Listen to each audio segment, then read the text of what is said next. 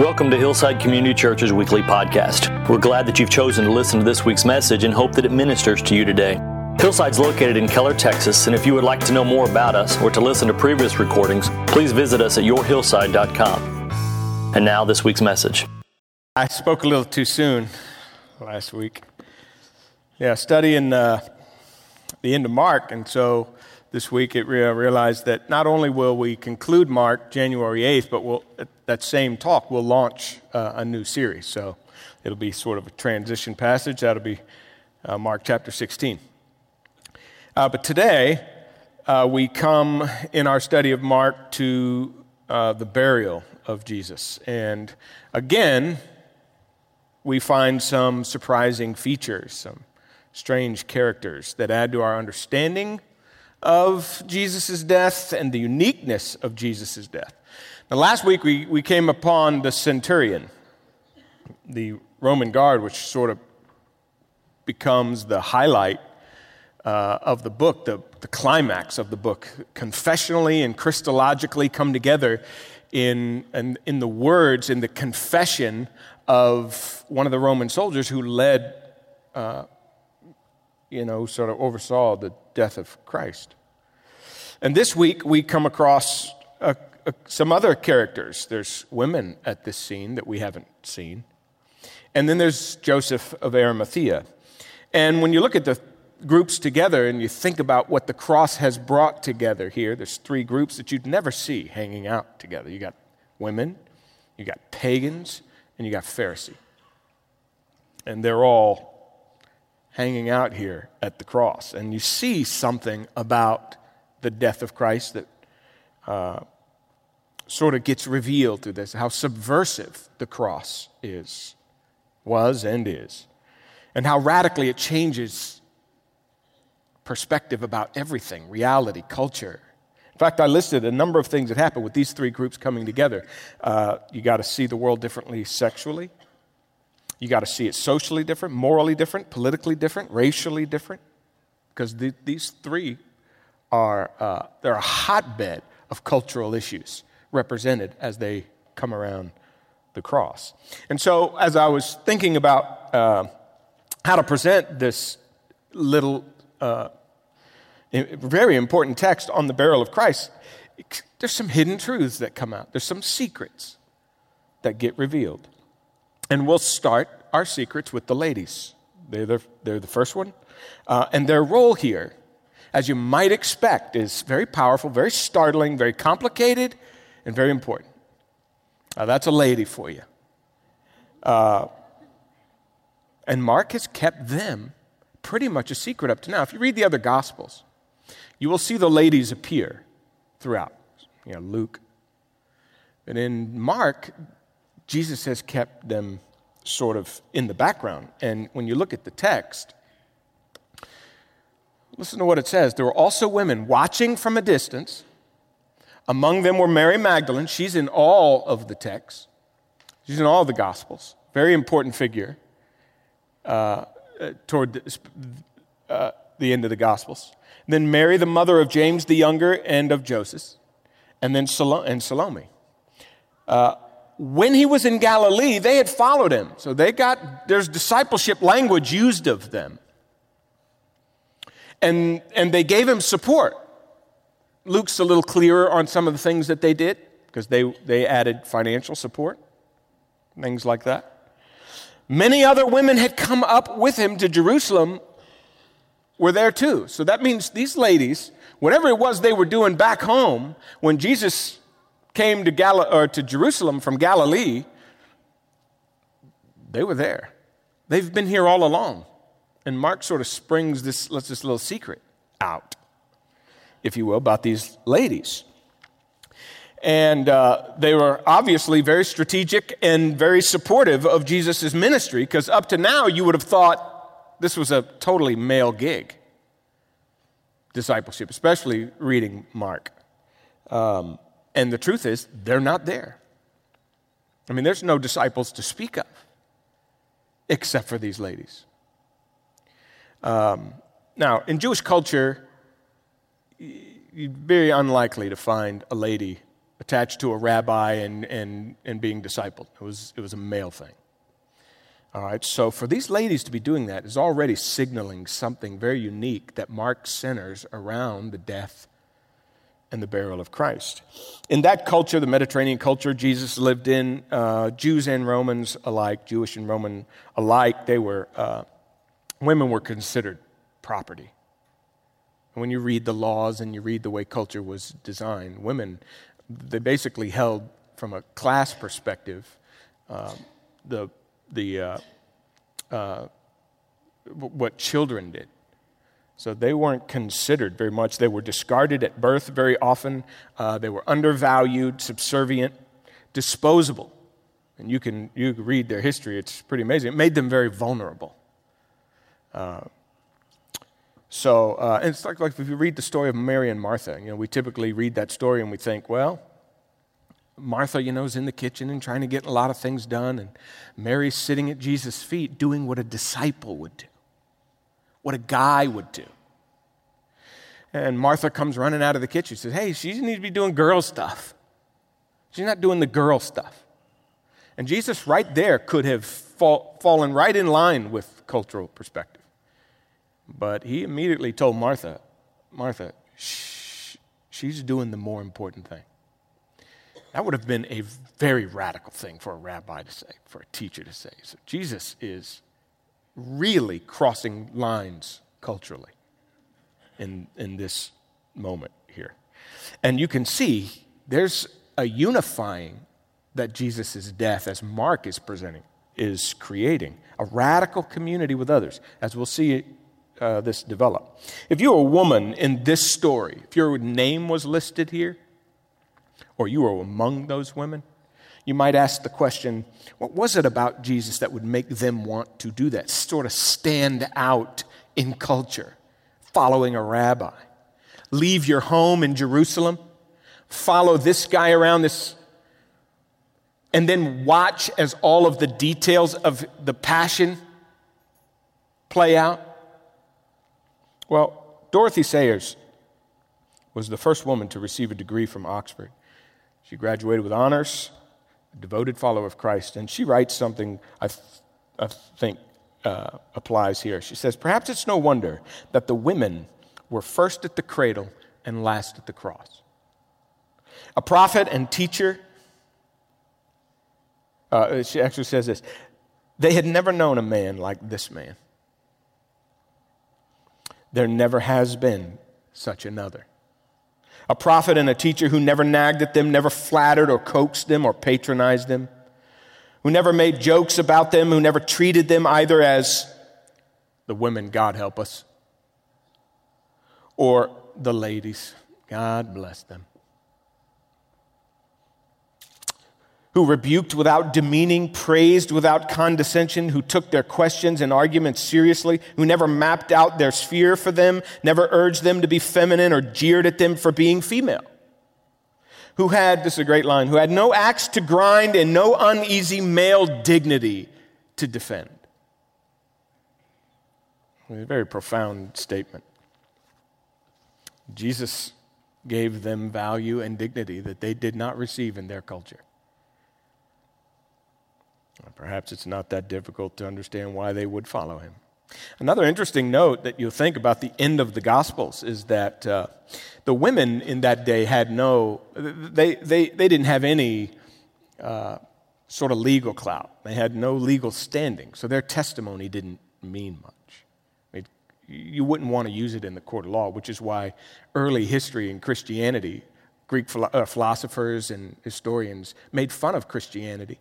And they made fun of the resurrection because they said you had a bunch of women, actually, quote, hysterical women. What would you expect? And because it was ladies who were testifying about the resurrection. So it's very interesting that they are the only ones to actually witness the triad, the death, the burial, and the resurrection of Christ. The men are gone. No one else saw it. No one else knew what God was up to but them. And so the most crucial moment in all of history, in all of eternity, he entrusts to them at a time when society wouldn't have trusted a word that they said. That is a very important fact. They were the first in on the secret. I had a visitor last week who's been coming to Hillside for a couple of weeks, just coming from another church, and asked me about the role of women here. So when I'm out, somebody will ask me that question every night. I haven't been asked it in a while, but very often people coming from different cultural backgrounds want to know the role of women. So we had a conversation. I'm not going to repeat that whole conversation with you here, but, the Scriptures, while they unify us in our diversity. They don't flatten out all of our differences. They don't say you're no longer feminine or you're no longer masculine. No, you're masculine if you're masculine, and you're feminine if you're feminine, and you come together and you figure out how to partner. You figure out how to find unity in that. It doesn't flatten, but at the same time, I was able to tell him that, we're unified. We have different functions, though. We function differently in the home, in the church. And I was explaining that to him, but I said we have equal value. And it got me thinking about another element, about Hillside, in light of this text. And that's the fact of the impact the women have had on this church as a whole. I don't think I have any way of really trying to explain just the influence women have had in who Hillside is. I think of the three matriarchs of Hillside, Carolyn Wakefield and Cindy Duff and Gail. These were ladies who were praying and loving this church before it was ever anything. And then have, over 21 years, invested their lives in this church in numerous different ways that has made Hillside better. And then I went through the list of our staff, because we have more women on. I don't know what that means. We have lots of more. If you look at the yellow, they're all ladies. I'm going to list them for you. Got Lindsay Hodges, Gail Chiofalo, Jill Bream, Amy Haley, Tammy Waters, Sherry Kyle, Jen Helsley, Jen Zebb, Lori Zanar, Robin Callahan, Tracy Jones, Suzanne Parkhill, Tracy Whittick, Lydia Russell, Amber Farco, Kim Karkos, Megan Maxwell, Christy Mater, Carmelita Nelson, Brooke Greer, Missy Snyder, and there's a host of other ladies who aren't here. This is more staff that contribute to the life of this church, and their gifts and their talent and their commitment and the way they get things done. I just thought it would be a good moment to just, let's see, I got Kelly Leach down here, I got Casey Wiggum, and there's a bunch of others. And if your name isn't listed on here, pardon me. I just want you to hear how many women we have making a difference in the life of this church. And I want to say thank you to all of you.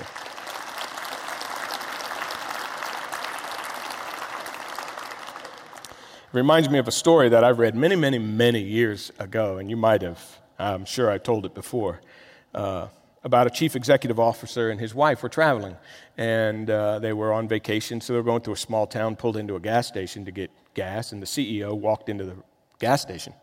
And when he came out, his wife was talking to the gas station attendant by the car. Well, he got in, and they finished and got in, and they drove off, and it was quiet for a second, but he couldn't help himself. He just said, well, who was that? And it turns out she knew this guy when she was in high school, and they actually dated.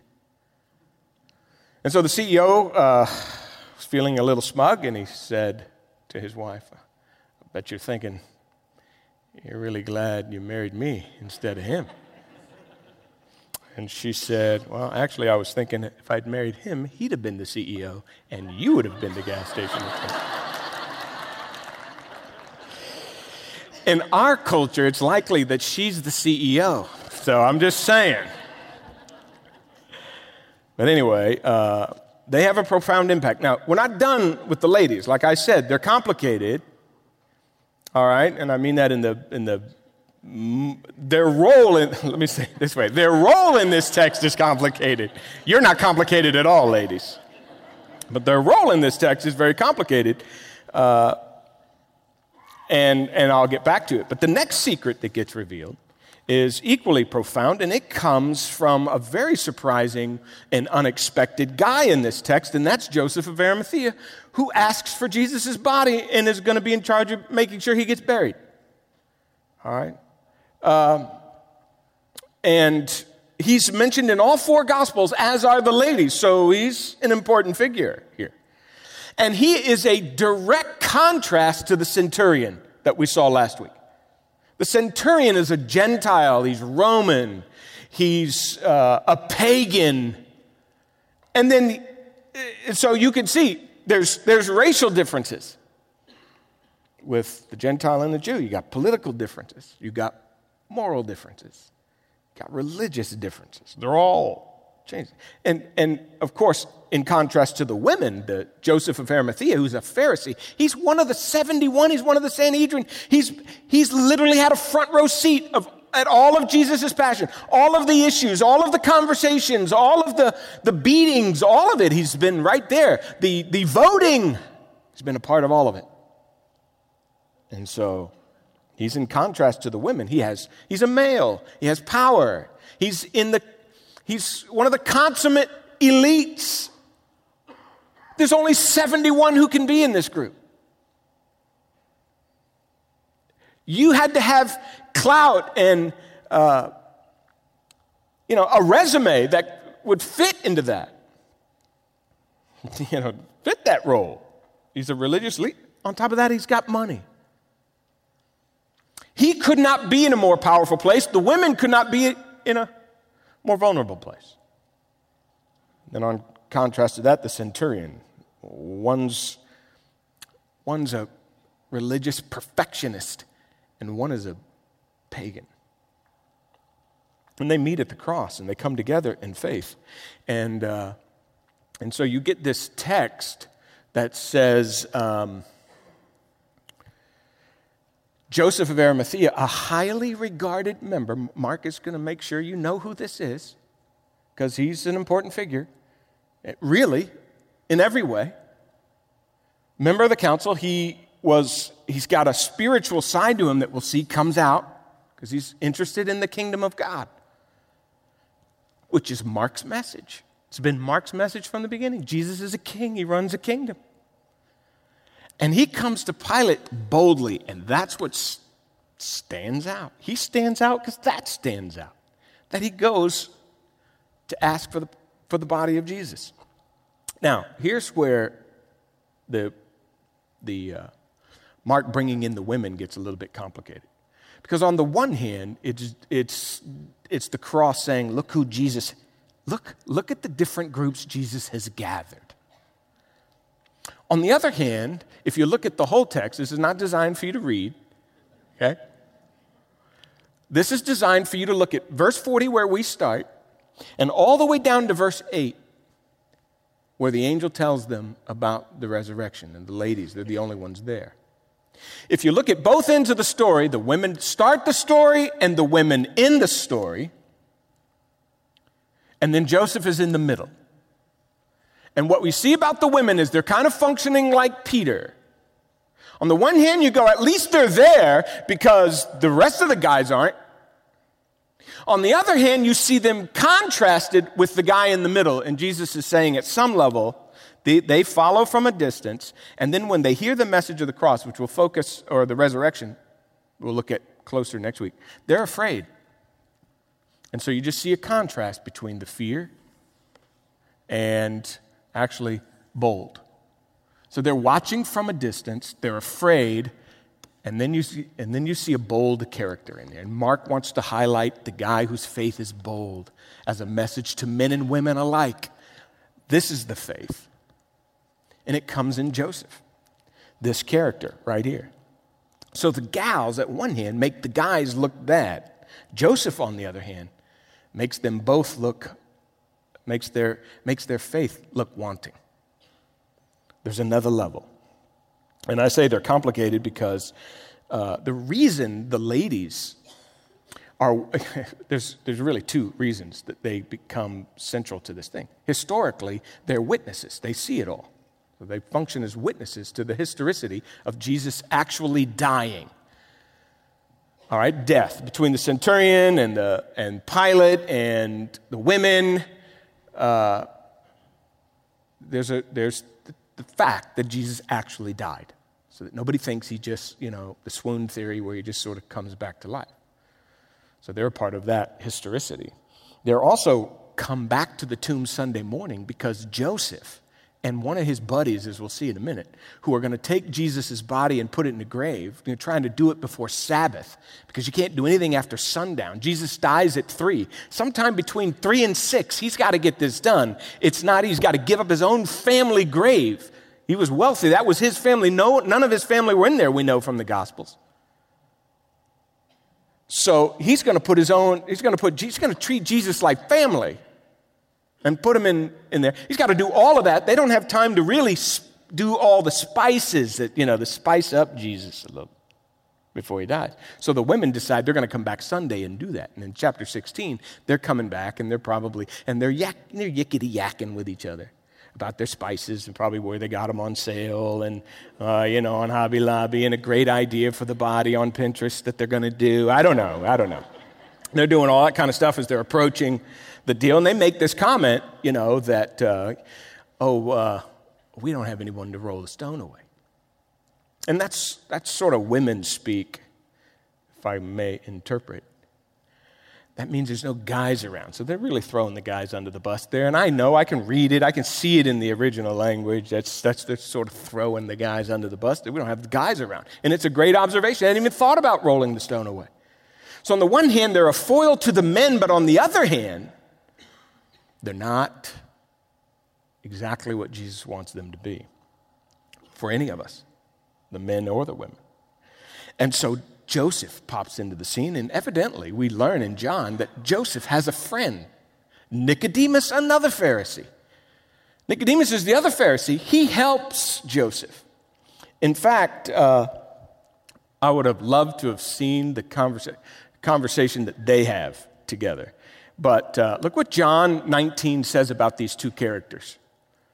After this, Joseph of Arimathea, look at this, a disciple of Jesus. So for a while, he's just like the ladies. Look what it says. But secretly, because he feared the Jewish leaders. Look, he feared too. He was operating with fear just like the ladies were operating with fear until this moment. Something happens. And he asks Pilate for the body. Pilate gives him the body. And Nicodemus, the man who had previously come to Jesus at night, accompanied Joseph carrying a mixture of myrrh. So he has a few spices with him, but it's not enough. So they come together and do this. And now, we learn that these two guys are secret followers of Jesus. There's lots of those. And Jesus is saying, that's not who you're called to be. Not watching from a distance. And these two guys are about to put everything at risk. All of their power, all of their status, all of their wealth, they've completely shifted to where they're using it on behalf of others. They're leveraging their power on behalf of someone else at the risk of losing it all themselves. Think about it. Why does Mark tell us that was a really bold move? That was a really bold move to go to Pilate because the Romans had just crucified Jesus and accused him of high treason. So here is how they could get really shafted on both ends. On the Roman side, go ask for that body and see if they don't arrest you as maybe being part of that insurrection. On the other part of it is if we walk away, if we go touch that body, these were Jews, dead bodies, they didn't handle dead bodies. They weren't going to handle these dead bodies. Sabbath is right around the corner. You had to walk for these Pharisees, you had to walk a certain distance away from dead bodies or you become unclean. They're walking away from their Jewish cohorts too. They're giving up their power, their status, their money. They know those guys are they're going to kick them out. It's all happening right before their eyes. But you see what's happening is he is realizing that there is a kingdom. And he's obviously seeing that Jesus, the dead guy, is the king. And whoever's in that kingdom, Jesus' death is absolutely going to change their perspective on all of the things that they've spent their life achieving, accomplishing, and protecting. That's what we do with power and status and wealth. And now they're giving it all up. You say, why did Pilate give them the body? This is very rare. And Pilate, remember, when he comes to ask for the body, Pilate's surprised Jesus is dead. Normally these guys they could last up to 3 days on a cross. Horrifying death. And sometimes the birds would eat you. Or otherwise they just get you all down and put you in a mass burial. But Pilate had a couple things. Number one, he was sympathetic toward Jesus. He'd already demonstrated that. He did a lot of things to try to keep Jesus off that cross. Now, ultimately, he caved in politically to the Jews because he didn't want to create a stink, because he was protecting his own power. I don't want to lose my job, so I got to crucify this guy, not to get them all riled up. Well, he certainly didn't want to rile them up again when one of the 71 of the Sanhedrin of the leaders comes and says, now I want the body. Not only did I want you to kill him, but I want the body too. Well, why would he not give him the body and cause another problem now? It's too late. He's too far in. He, to protect his power, has got to give it up. Joseph, on the other hand, is completely using his power in a different way. He's not protecting anything. He's giving it all. In fact, he's using his power, and he's probably going to lose in every possible way. He's using his power, status, and wealth completely different. And the reason he used that power, the reason he got the body, was because of who he was. So you say, you got these secret disciples. What's the secret to letting out the secret? What did Joseph and Nicodemus do or know or figure out? And can you imagine the two of them in the conversation they were having on the way to Pilate? You know what this is going to mean, don't you? I mean, we might be on that cross by the end of this day. Okay, and you've had your last washing and cleansing for the Sabbath. Or you do know that we're not in the elite group anymore. We're done. And certainly they were having that conversation on the way. And John helps us sort of tease out what was the secret that led them to letting out the secret. And it's what he says right here when he says, remember Nicodemus, the man who previously came to Jesus at night? Because he's revealing a secret. Joseph is revealing a secret. Nicodemus is stepping into the light. He came to Jesus in John chapter 3, hiding at night, the first Nick at night, right here. The original Nick at night, hiding. Why? Because he didn't want anyone to know. Both he and Joseph had spent their time protecting their stuff. I want to follow Jesus, but I want to do it from a distance. I want to make sure I keep my opportunities. Look, I got family, I got kids coming up. I got money, power, prestige. I couldn't be in a better situation. And they're trying to keep that situation until this happens. And you remember what must have gone through Nicodemus' mind, and surely he and Joseph were talking about it. Nicodemus said, I remember when he said to me, I had to be born again, and I didn't know what that meant, but I remember thinking to myself, how, and here's the secret, how does a guy who's old start over? How does a guy who's old start over? How does a guy who has spent his whole life being educated a certain way, sincerely following religious activities, learning things, developing power, enjoying clout, has accomplished certain things, how does this guy start completely over? How's he going to do that? Because Jesus is essentially saying to Nicodemus, you have to start completely over. It's as if you'd never achieved a thing, accomplished a thing, or been praised for anything. Imagine that spiritually. You got to go back to ground zero. You are no further ahead than that Roman centurion who killed me. Now you think about that for a minute. What kind of secret is that to let out of the bag? What a secret. You're both on equal footing. You both need me. You're no better. Spiritually, they're figuring this out together. That position, status, wealth, spiritual knowledge, sincere religious activities, they don't impress God. So the secret of the cross is revealing this secret, that the pagan and the Pharisee are the same. See, the pagan and the Pharisee are both doing the same thing. They're trying to save themselves. And the cross is obviously Jesus trying to save us. The problem is the pagan is just breaking all the rules. He's arrogant because he loves to do what he wants to do. He's proud of that fact. He's morally off the chain. But then you got the Pharisee on the other hand, and he keeps the rules. He's just as arrogant. He's just as proud. Neither of them need God. I'm good enough. God has to have me.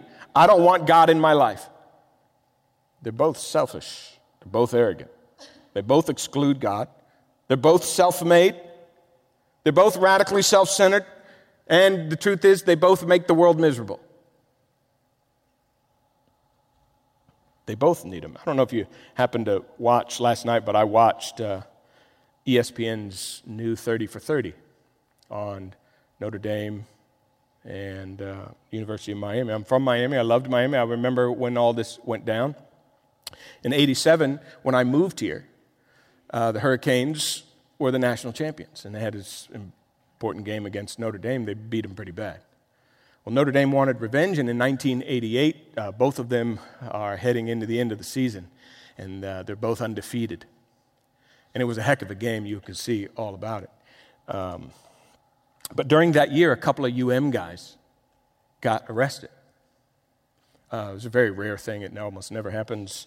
It's a very, very good show. I don't know if you're thinking about a college, but it's a great one. So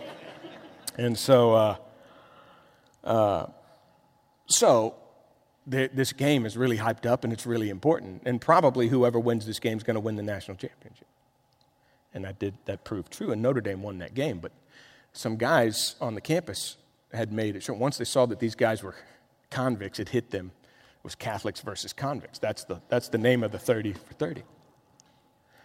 And so they were discussing that over ESPN all week long, and Dan Levitard, who was interviewed because he's a Miami radio host and works for ESPN, was there during this time, and so he was part of the 30 for 30. And he made a comment that is absolutely important and profound as he was doing this, because, see, this was portrayed as, this is dark versus light. This is good versus evil. Okay? There's the holy and the unholy. Well, Dan Levitard said that's not really what ended up happening. What it ended up being was the unholy and the holier than thou. And so what happened was everybody hated both groups. They were arrogant. Both of them were arrogant. No one wanted to be associated with either. The ones looking down on people or the ones who were being looked down on. They were both arrogant. And that's essentially what's happening at the cross with the centurion. You got the Jew and the Roman. You got the Pharisee and the pagan. Are both standing at the cross. And you'd think, they both need Christ. They both need to be saved. And the cross is revealing this incredible wonder. And you say, well, man, how does Joseph and Nicodemus become to just be willing to separate themselves from this identity that from childhood they had to be connected to? And you see it here. And it's amazing. Pilate learns from the centurion that Jesus is dead. That's an important historical fact, that he actually died. And he gave the body to Joseph. And that's the word for corpse. He gives the corpse to him. And if you can imagine what this moment would have been like, because Mark is pretty fast to tell you, to give you a window into this guy wasn't at a distance. Look at the things he was doing. This is in contrast to the females. who are watching from a distance and are afraid. These guys have overcome their fear and boldly come to Pilate, and now look at what they're doing. They had to use their wealth, had to buy stuff, had to give stuff up. They took down the body, wrapped it in linen, placed it in a tomb cut out of the rock, then rolled a stone across. You can see the effort going into this whole dynamic, and you can see a shift, a radical shift happening in Joseph, in this Pharisee's mind, and all these actions that are happening with it. One of the commentaries, I got about at least 15 commentaries that I'm using on the book of Mark. And I read them in a certain order, because now, after all these years, I know what angle they're probably going to give me and what sort of tidbits I'm going to get from each one of them. And I have a guy I read first, because he's such an amazing writer. He's a gifted writer. His name's Edwards, and he gets to this point in the text, and he literally says, Joseph of Arimathea, when he takes Jesus' body, look at the language. He took the body. When he gets to this point, he says, is the first individual in the gospel literally to take the body of Jesus as Jesus commanded at the Last Supper. Here, take this, my body is broken for you. He literally takes it. What a traumatic moment. I mean, look at all that's happening in his life in the background, and now he's going to go handle a dead body, something Pharisees didn't do. The elite didn't do that. And he's going to have to firemen's carry Jesus' dead body, broken body, and get it down on the ground, remove nails. He's bloodied up. It's gory.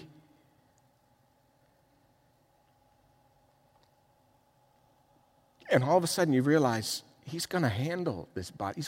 He's grasping it. When Jesus said, take this, it's my body, he's basically saying, grab onto it, grasp it. This is now going to be the paradigm through which you view your life. No longer will you use your power against others. No longer will you try to protect it at all costs. My death becomes your death to power and status. That's the kind of kingdom this is. And he's holding that body because he realizes he's a recipient of grace. You know, the pagan, he can't believe God loves him. I can't believe, Lord, after all I've done, you love me. But the Pharisee is saying the same thing. All that I have done is useless. Only what you have done for me matters. And as a recipient of grace, he grabs that body and it begins to... There's no question in the world that Joseph and Nicodemus will ever be the same again. He knew, holding that dead body, he could never look at anything culturally the same again. So he couldn't stay the same self-centered, I just wrote a list of self-centered, power-hungry, self-righteous, money-keeping, racist, misogynist. Couldn't be that in the kingdom anymore. Not in Jesus' kingdom. He had to be willing to walk away from all of that. And I have said over the years, you know, is there a secret to the Christian? What makes a guy become that bold and humble at the same time? How does that work? You know? I've always said there's no secret to the Christian life. If you know somebody who you would consider a spiritual giant in your life, there's no secret. He doesn't know something you don't know. He doesn't have something you don't have. He's just overwhelmed by what Jesus Christ has done for him, and every day just gladly and with gratitude lives his life for him.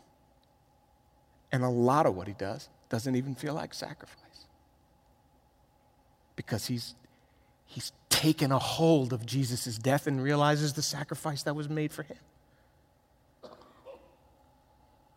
There's no secret. That's the secret. So the whole irony in the text is there's secrets being revealed, but the secret, it's really not that much of a secret. Jesus' death will radically change everything you've ever thought, believed, where you've come from. It doesn't matter. None of it matters. He'll change all of that in your mind. And so the burial narrative is quite revealing. And so what does it say about, let me just end with this. What does it say about you and what does it say about us? Number one, when do you think in your life, I could say the same for me, you're going to become bold and humble? Stop watching from a distance. Well, you're sort of honored to be around. You like the idea of having witnessed and seen some things about Jesus' death. You're into it. But you've never gone up and handled that thing. You've never grabbed a hold of that body like Jesus said when he took communion and said, yeah, this is now going to dictate my life. It's going to be a mess, and I know it's going to be a mess, and I know there's going to be things at risk, but I'm going to take it. What? I'm tired of saving face, saving money, saving power, saving myself. I'm tired of that. I'm giving it all up because of what he has done for me. And you become bold, and you become humble.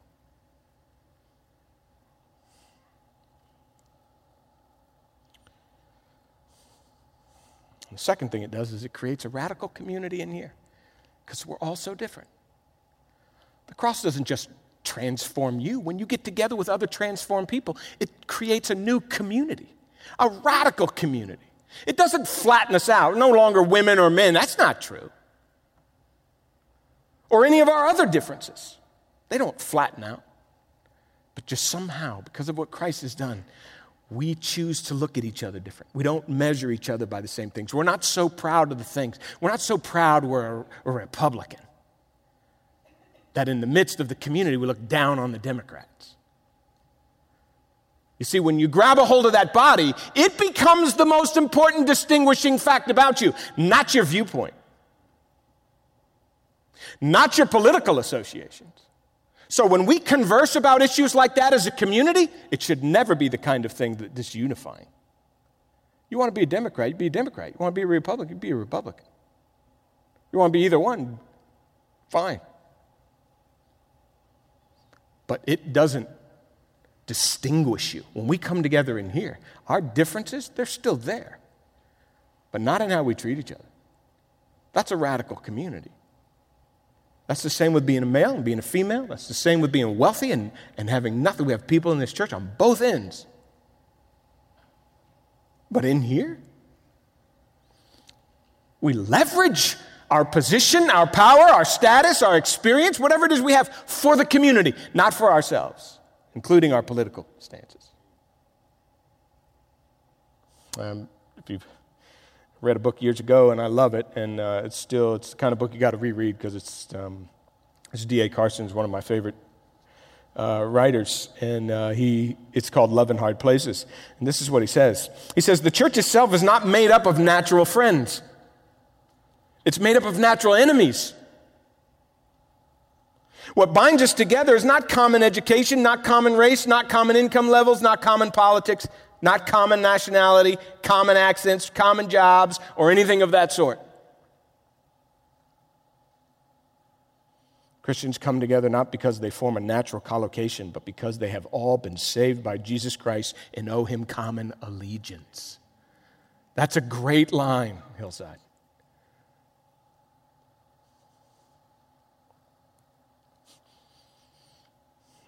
He said they commit themselves to doing what he says, and he says, love one another. See, the cross, the pagan and the Pharisee come together to form a unity. That's what the cross, that's the wonderful power and secret and uniqueness of Jesus' death. Who it brings together and what they're able to do when they leverage their resources and their viewpoints and their backgrounds and their genders for each other and for the kingdom of God. The cross accomplishes all of that.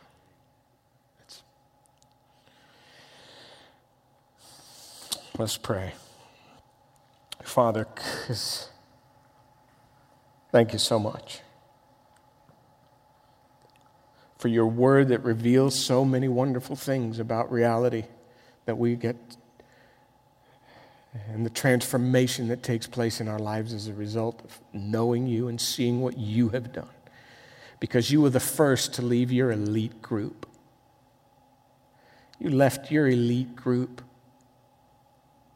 your wealth, your power. Philippians tells us you became a servant. You became obedient unto death. You laid it all aside for us.